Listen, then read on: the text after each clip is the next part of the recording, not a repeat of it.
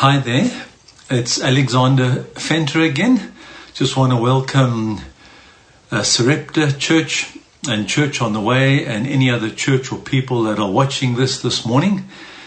I've been invited to take the series further on the post-resurrection appearances of Jesus. So I'll be speaking this morning and then on John chapter 21. The first half, and then next Sunday on John chapter 21, the second part, and then on the ascension of Jesus going through to the end of May, the 31st, which is Pentecost Sunday, the outpouring of the Holy Spirit. So just to say that it's an honor for me again to be sharing, and I hope that you can walk this journey with us in these various teachings. It's actually a follow-on from the Passover crucifixion that I did last month, April, as well as then the Big Bang of the New Creation, which was Easter Sunday. And then I did Jesus Breaks Lockdown, part 1 and part 2. And last Sunday, I spoke on the story of Jesus appearing to the two on the road to Emmaus. So this morning I'm speaking on John's Gospel, chapter 21. So if you want to read with me, I'm just going to read from verse 1 down to verse 14. So after Jesus appeared again to his disciples by the Sea of Tiberias, it happened this way. Simon Peter, Thomas called Didymus, Nathanael from Cana in Galilee, the two sons of Zebedee, and two other disciples were together. They were together up north in the Galilee area. They had left Jerusalem and had traveled up there about a week and a half after Jesus' resurrection. Peter then said, "I am going out to fish." And the others said, "Well, we'll go with you." And so they went out and got into the boat, but that night they caught nothing. Early in the morning, Jesus stood on the shore, but the disciples did not realize it was Jesus. And he called out to them, "Friends, haven't you any fish?" "No," they answered. He said, "Throw your net on the right side of the boat, and you will find some." When they did, they were unable to haul the net in because of the large number of fish. Then the disciple whom Jesus loved said to Peter, "It is the Lord." As soon as Simon Peter heard him say, "It is the Lord," he wrapped his outer garment around him, for he had taken it off, and then he jumped into the water.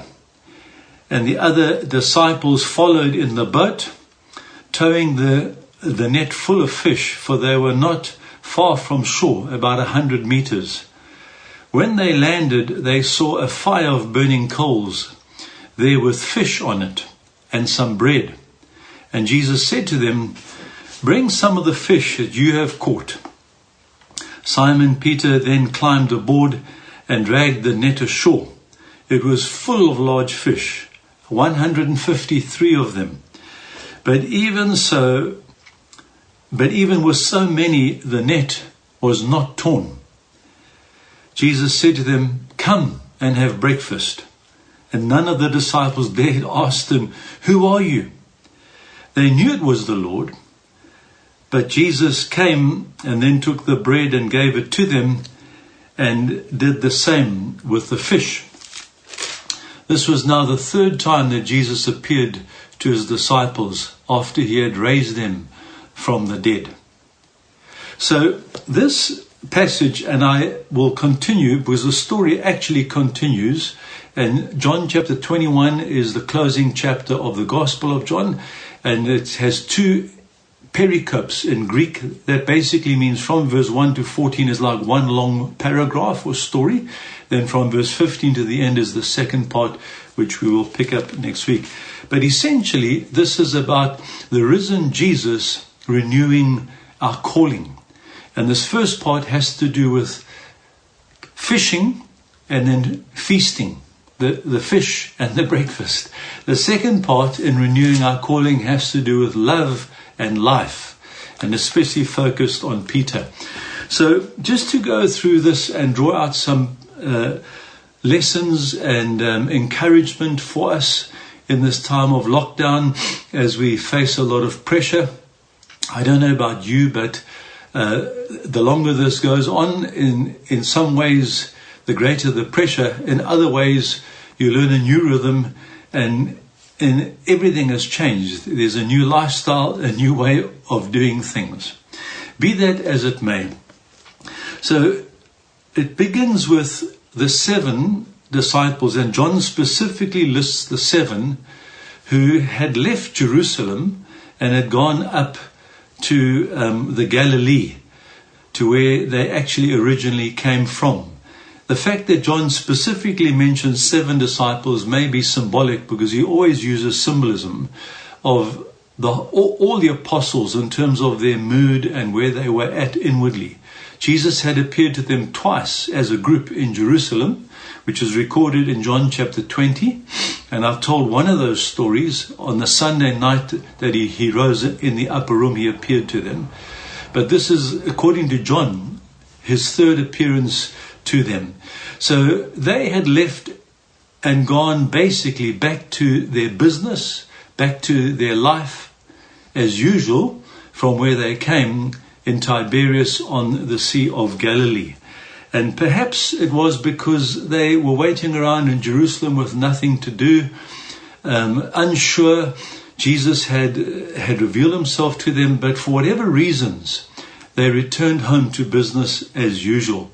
And they went out to fish, and as normal all-night fishing, but they caught nothing. And John uses this word, they caught nothing. The word nothing is a very clear word that John uses repeatedly, but especially in chapter 15, verse 5, where Jesus speaks that he is the true vine, and he says, without me, you can do nothing.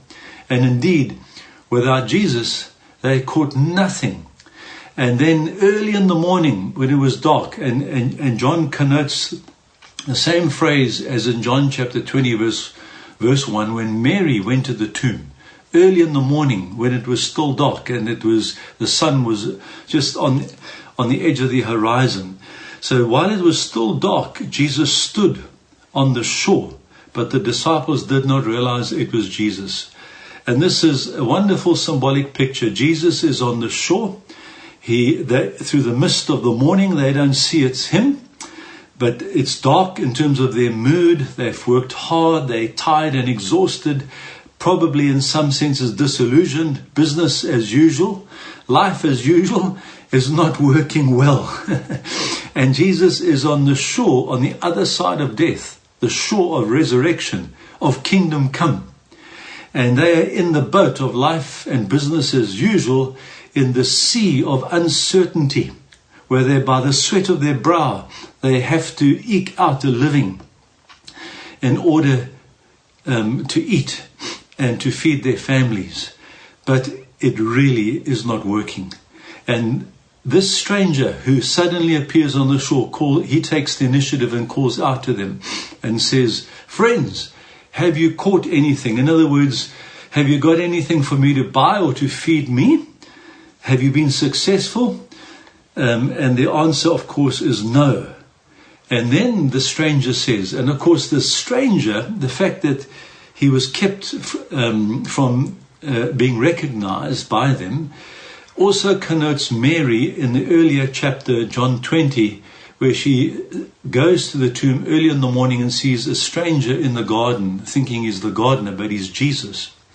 And here, and also, of course, last week I spoke on Cleopas and his wife, who on the road met a stranger who turned out to be Jesus. So here is the same connotations coming up. And the stranger says, throw your net on the right side of the boat and you will find some fish. So listening to a stranger instructing seasoned fishermen how to do their business is very strange in itself.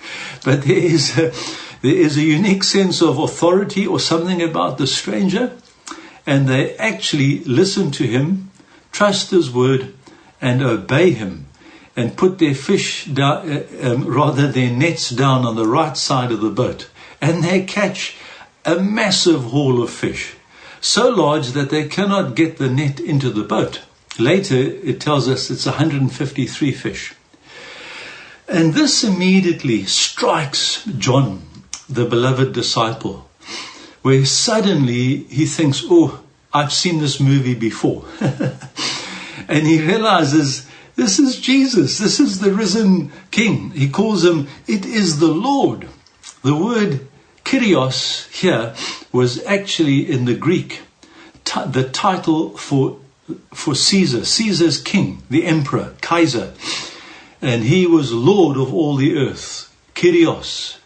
And when Jesus revealed himself to Thomas in John chapter 20, the story before this one, when Thomas realizes that Jesus is risen, he says, my Lord, my Kyrios, and my God, which is in some senses the culmination of John's gospel.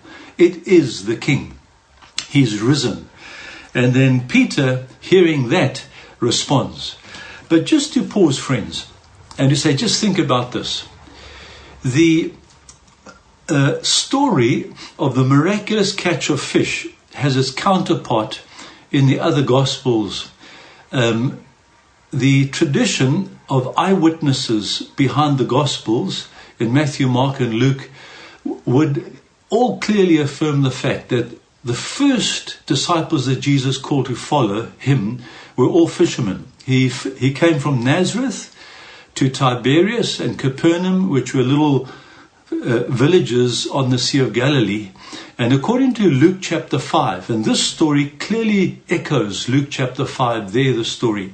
According to Luke, when Jesus came to John, at least to Peter and John and James, the sons of Zebedee, and the other fishermen, he asked to get in their boat in Luke 5 from verse 1, and they push off a little offshore, and then he tells stories to the people on the shore, stories of the kingdom. Apparently when you speak, the water helps to bounce the voice off and you can be heard clearly. After speaking to the people, teaching them about the kingdom, he tells Peter, let's go out and catch fish. And in that story, when the first time they were called, he said, no, we fished all night and we've caught nothing. And then he says, no, but let's go out and put down the nets. And so he obeys this rabbi, young 30-year-old upstart rabbi from Nazareth. What does a rabbi know about fishing who comes from inland, from Nazareth, not from the fishing industry? But in any case, he obeys, puts down the nets, and they catch such a massive haul that first they can't get it all into the boat. They're going to get other boats to come and help them, and their nets break. And Peter is so overcome when he sees the miracle in Luke chapter 5, at the beginning of his first meeting with Jesus, that he falls to his knees, I imagine among the fish in the boat, and says, Lord, depart from me, because I am a sinful man. You don't want to be with me. Go away from me. And Jesus' response to Peter and to all the other fishermen in the boat was, do not be afraid. From now on, you will catch people. You will be fishers of people. Not fishers of men, they're also women. Fishers of people. So that was the first calling, to join up with Jesus, to follow him, and he would form them into fishers of people, to fish people into the kingdom of God. And that metaphor of fishing people into the kingdom actually comes from the Old Testament, from Jeremiah and Ezekiel. They use that imagery which Rabbi Jesus used. So here you have John's story at the end, after the resurrection of the miraculous catch of fish, which echoes the story at the beginning of Jesus' ministry, and especially Peter's calling and the calling of the disciples. So this actually is a renewal of their calling to go catch fish for the kingdom, to fish people for the kingdom. And so but in our own, the lesson of the story is quite simple. In our own efforts, with our own resources, doing business and life as usual, we come up empty-handed. The resurrection has happened. Potentially everything is new and different. Just see Jesus for who he is and hear his word. Trust him and do what he asks of you. Obey him, and you release the miracles of resurrection. You release the power of the coming age into the uncertainty and the darkness of this age. It's a new morning. The resurrection has happened. And so as they obey him, they catch this miraculous catch of fish. John realizes it's Jesus. And Peter's response is, instead of falling on his knees and saying, "Depart from me, I'm a sinful man." And you've got to remember, Peter had a week and a half, 2 weeks earlier, on that Thursday night, when Judas betrayed Jesus in the garden, and he was arrested by the soldiers and taken before the Sanhedrin and before Pilate. There he denied knowing Jesus 3 times. And we'll pick up that part of the story next Sunday morning. But Peter was not a perfect man. Peter was a broken man. Peter was a weak man. Peter was a sinful man. He even cursed by oath that he knew Jesus. But this time he doesn't say, "Depart from me, for I'm a sinful man." But he suddenly grabs his outer garment, because he had stripped down to what we would call his underarmies in working all night catching fish.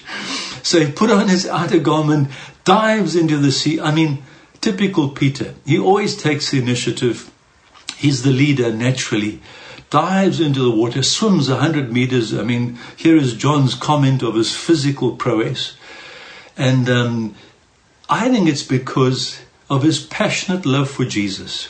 He wants to go and cross from his boat of business as usual, because now he sees who the stranger is, for who he really is, the risen King, his rabbi, his leader, his Messiah, and just dives into the water and swims 100 meters to the shore, the side of resurrection and miracles. And there, when he gets there to Jesus, he finds Jesus has now taken the initiative. It's an interesting play that underlines the story all the time. Peter takes the initiative to go fishing. He takes the initiative to dive in. Jesus takes the initiative to ask, "Have you caught anything?" Jesus takes the initiative, and he's made a fire and a good old South African fish braai. Jesus provides his own fish and his own bread on the braai. And basically, this symbolizes in John that Jesus he renews their calling to be fishers of people, but then brings them to the fellowship of the feast, where the resurrected shepherd feeds his sheep. And we are to fish people for the kingdom, and God will give us a big, big catch in the power of his resurrection, beyond our own human efforts. And we bring those fish into the feast of the kingdom, into table fellowship with the risen King. So Jesus has a braai ready.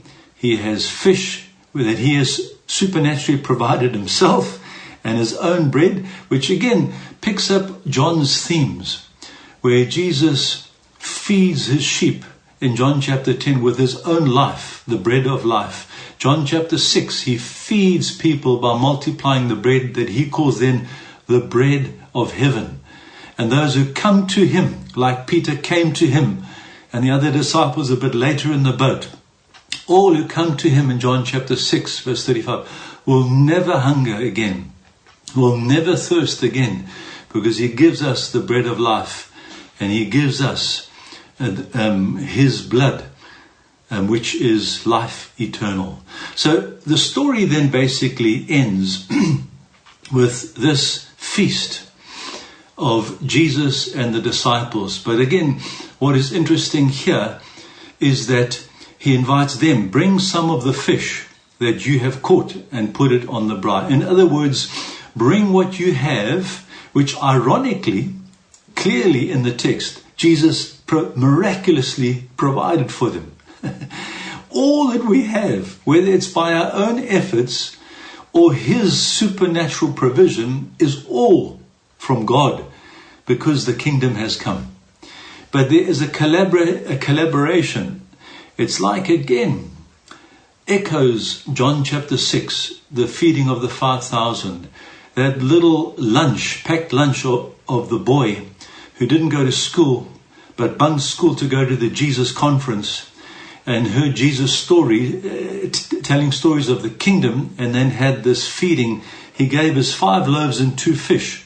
And that little bit, Jesus multiplied to feed the 5,000. Bring what you have caught, that I've also supernaturally provided, by the way, and put it here on the fire. And again, Peter's response is he takes the initiative, natural leader, and he goes back and he helps to haul in the massive net, and they count 153 fish.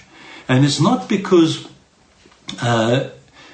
John is necessarily and specifically trying to indicate to the reader it is a symbol of all the nations of the earth.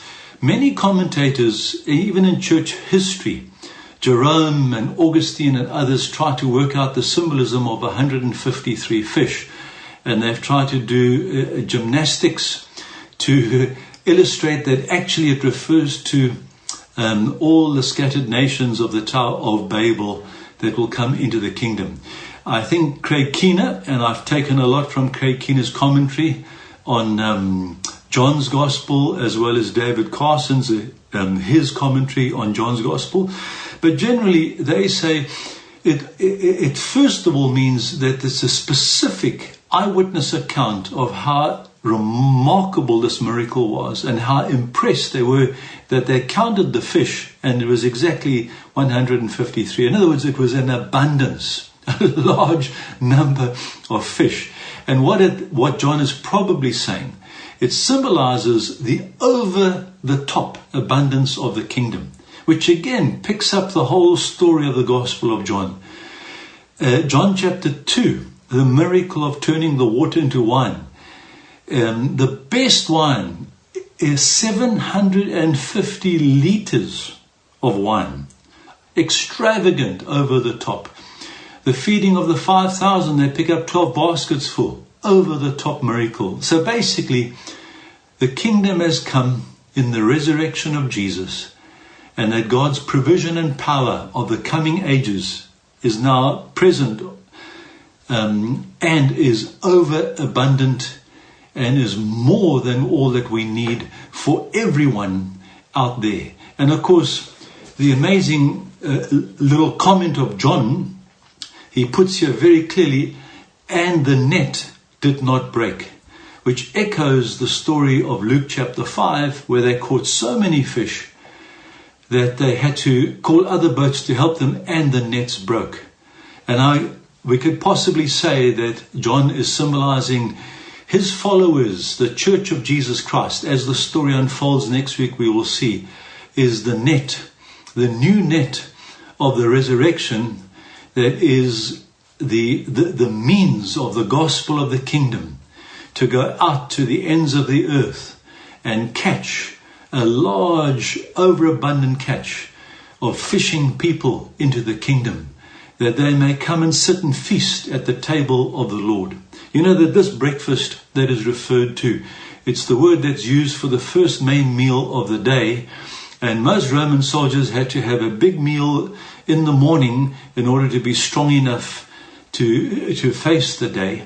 And these, Peter and the apostles were exhausted. They had labored all night, coming up empty-handed, and were really hungry. And Jesus made them a full-on feast. And that too picks up the idea that the early church eyewitness tradition was that Jesus regularly feasted with people. He reclined at table and ate and drank. And this is just a symbolism of the banquet of the kingdom, that all the nations of the earth are called to sit at the table of the king and to eat and to drink and to feast with the Lord. And you and I, as the followers of Jesus, the church, are the net. We are the fishermen. We are called to be fishers of people to the ends of the earth in the power of the resurrection. And that happens when we see Jesus clearly for who he is and take him at his word, trust him and obey him, which releases the miracles of resurrection power. Can I pray for you? Lord Jesus, thank you so much for who you are. Thank you that you are the risen King. Thank you that you defeated death. You overcame sin and sickness and demons and the devil. You are vindicated through resurrection. And Lord, we want to come from our lives of business as usual, in the safety of our little boat, in the uncertainty of the sea of this age. We want to cross over to the shore of resurrection, where you stand, and have our calling renewed and to feast with you in your kingdom. Lord, bless everyone who's listening. Bless everyone in their homes. And may your Holy Spirit come upon them now. And may you renew their calling as they see the risen King. And as they feast with you, Jesus, break your body. Share your life with each one. Bring healing. Bring strength. Bring power where it's needed. Bring renewal. Bring new life. In the name of Jesus I pray. Amen. May God bless you.